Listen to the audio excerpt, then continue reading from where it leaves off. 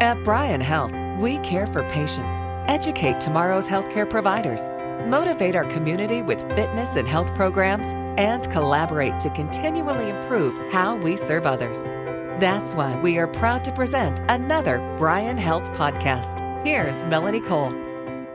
According to the CDC, as many as 14 million Americans, including teens, get infected with the HPV virus every year. Women and men can get cancer from HPV. But the good news is the HPV vaccine can offer protection against the types of HPV that are most likely to cause certain cancers. My guest is Dr. Philip Boucher. He's a pediatrician with Lincoln Pediatric Group. Dr. Boucher, what is HPV and how common is this infection?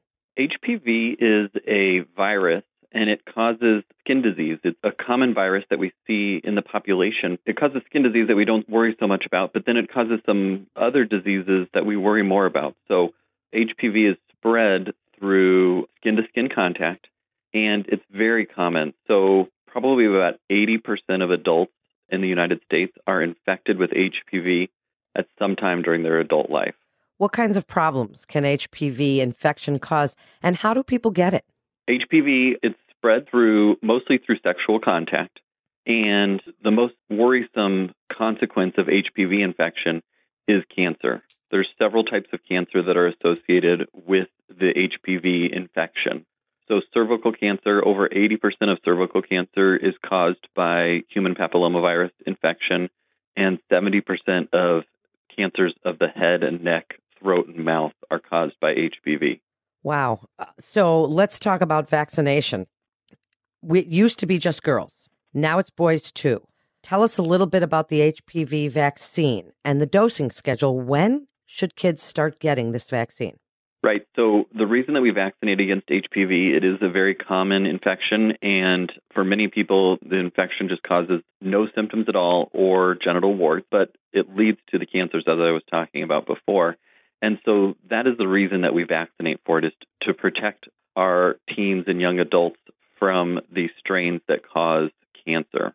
We recommend it for boys and for girls for a couple reasons. You're right, initially it was recommended for girls because of the risk of cervical cancer.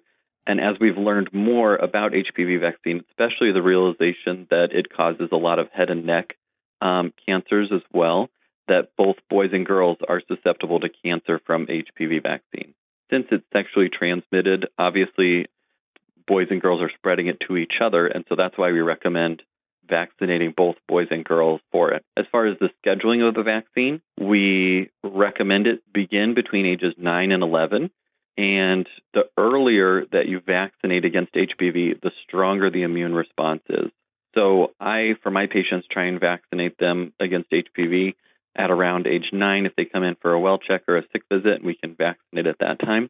Because we know, looking at the antibody response, the earlier that you vaccinate, the higher the immune system buildup of antibody is, the more robust the immune response.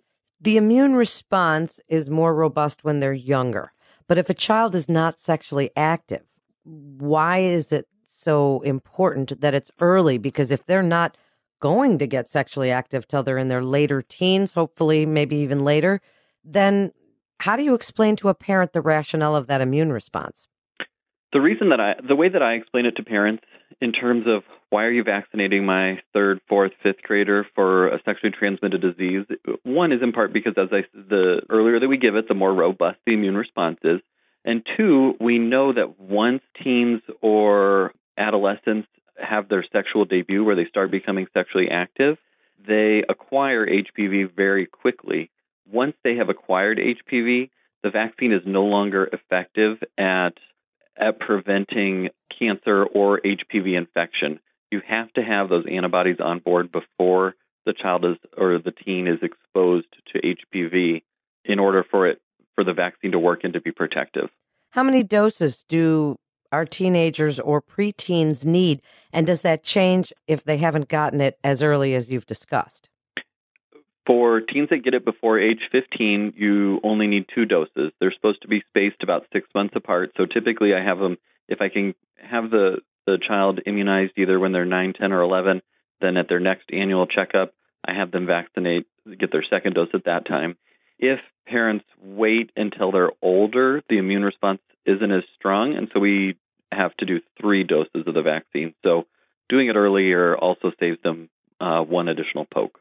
So now there's the question of obviously sexually transmitted disease, this vaccine, and then cancer screening for cervical cancer.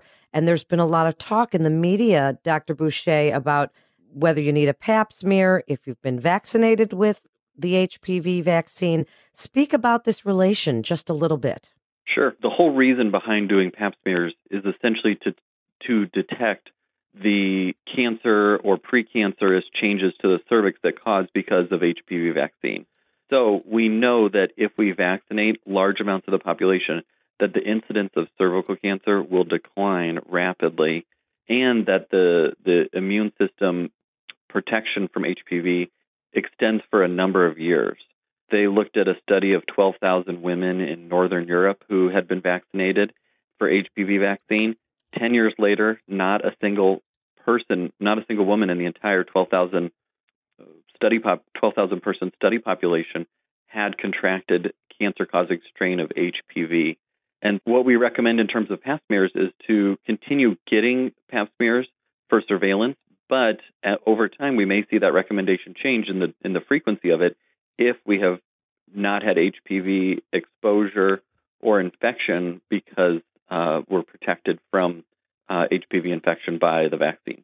Let's start the conversation. Dr. Boucher, how do you encourage parents to start this discussion with a 9 or a 10-year-old about the reason that they're getting this vaccine if children have questions about it? And have you heard from parents that they think that by discussing it, it's going to give the green light to children to be sexually active? That is a somewhat common concern.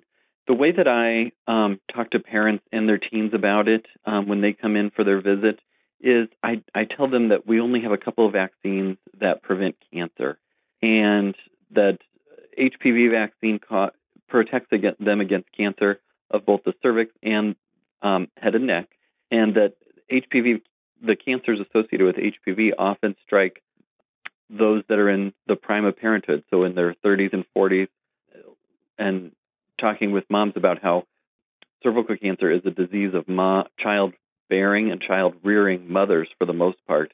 And so we want to protect them from cancer. The cancer is transmitted by a virus that you can get as you go through adolescence and into adulthood. And if teens have more questions about that, then I'm frank with them and tell them that it's sexually transmitted. Most people acquire it during their teen years or their 20s, and that we can prevent the infection and prevent the infection from leading to cancer. In terms of your question regarding does that give them permission to then become sexually active, there's been numerous studies that show that talking about HPV, talking about cervical cancer, and talking about STDs does not cause teens to be more sexually active. In fact, it probably protects against it because they understand the ramifications better. And so I try and help parents to understand that just like the many things that we do where we're trying to protect our child from danger and keep them safe, that we have to explain what the dangers are and where they come from in order for the child to understand what we're doing to protect their safety. Wrap it up for us, Doctor, with your best advice about the HPV vaccine, the safety of it, the studies, and why it is such an important cancer prevention vaccine, which we haven't really seen too much of before. The importance of parents discussing this with their kids and getting this vaccine as early as possible. If you look at all of the things that we vaccinate against that parents have legitimate concerns about, measles, mumps, diphtheria, whooping cough, the likelihood that any one child is going to acquire one of those vaccine-preventable illnesses during their life is very low. And yet we vaccinate against those to protect them from the disease and the side effects of those diseases. For HPV, the likelihood that they're going to be exposed to HPV during their lifetime is very high. The vast majority will be exposed to HPV during their lifetime.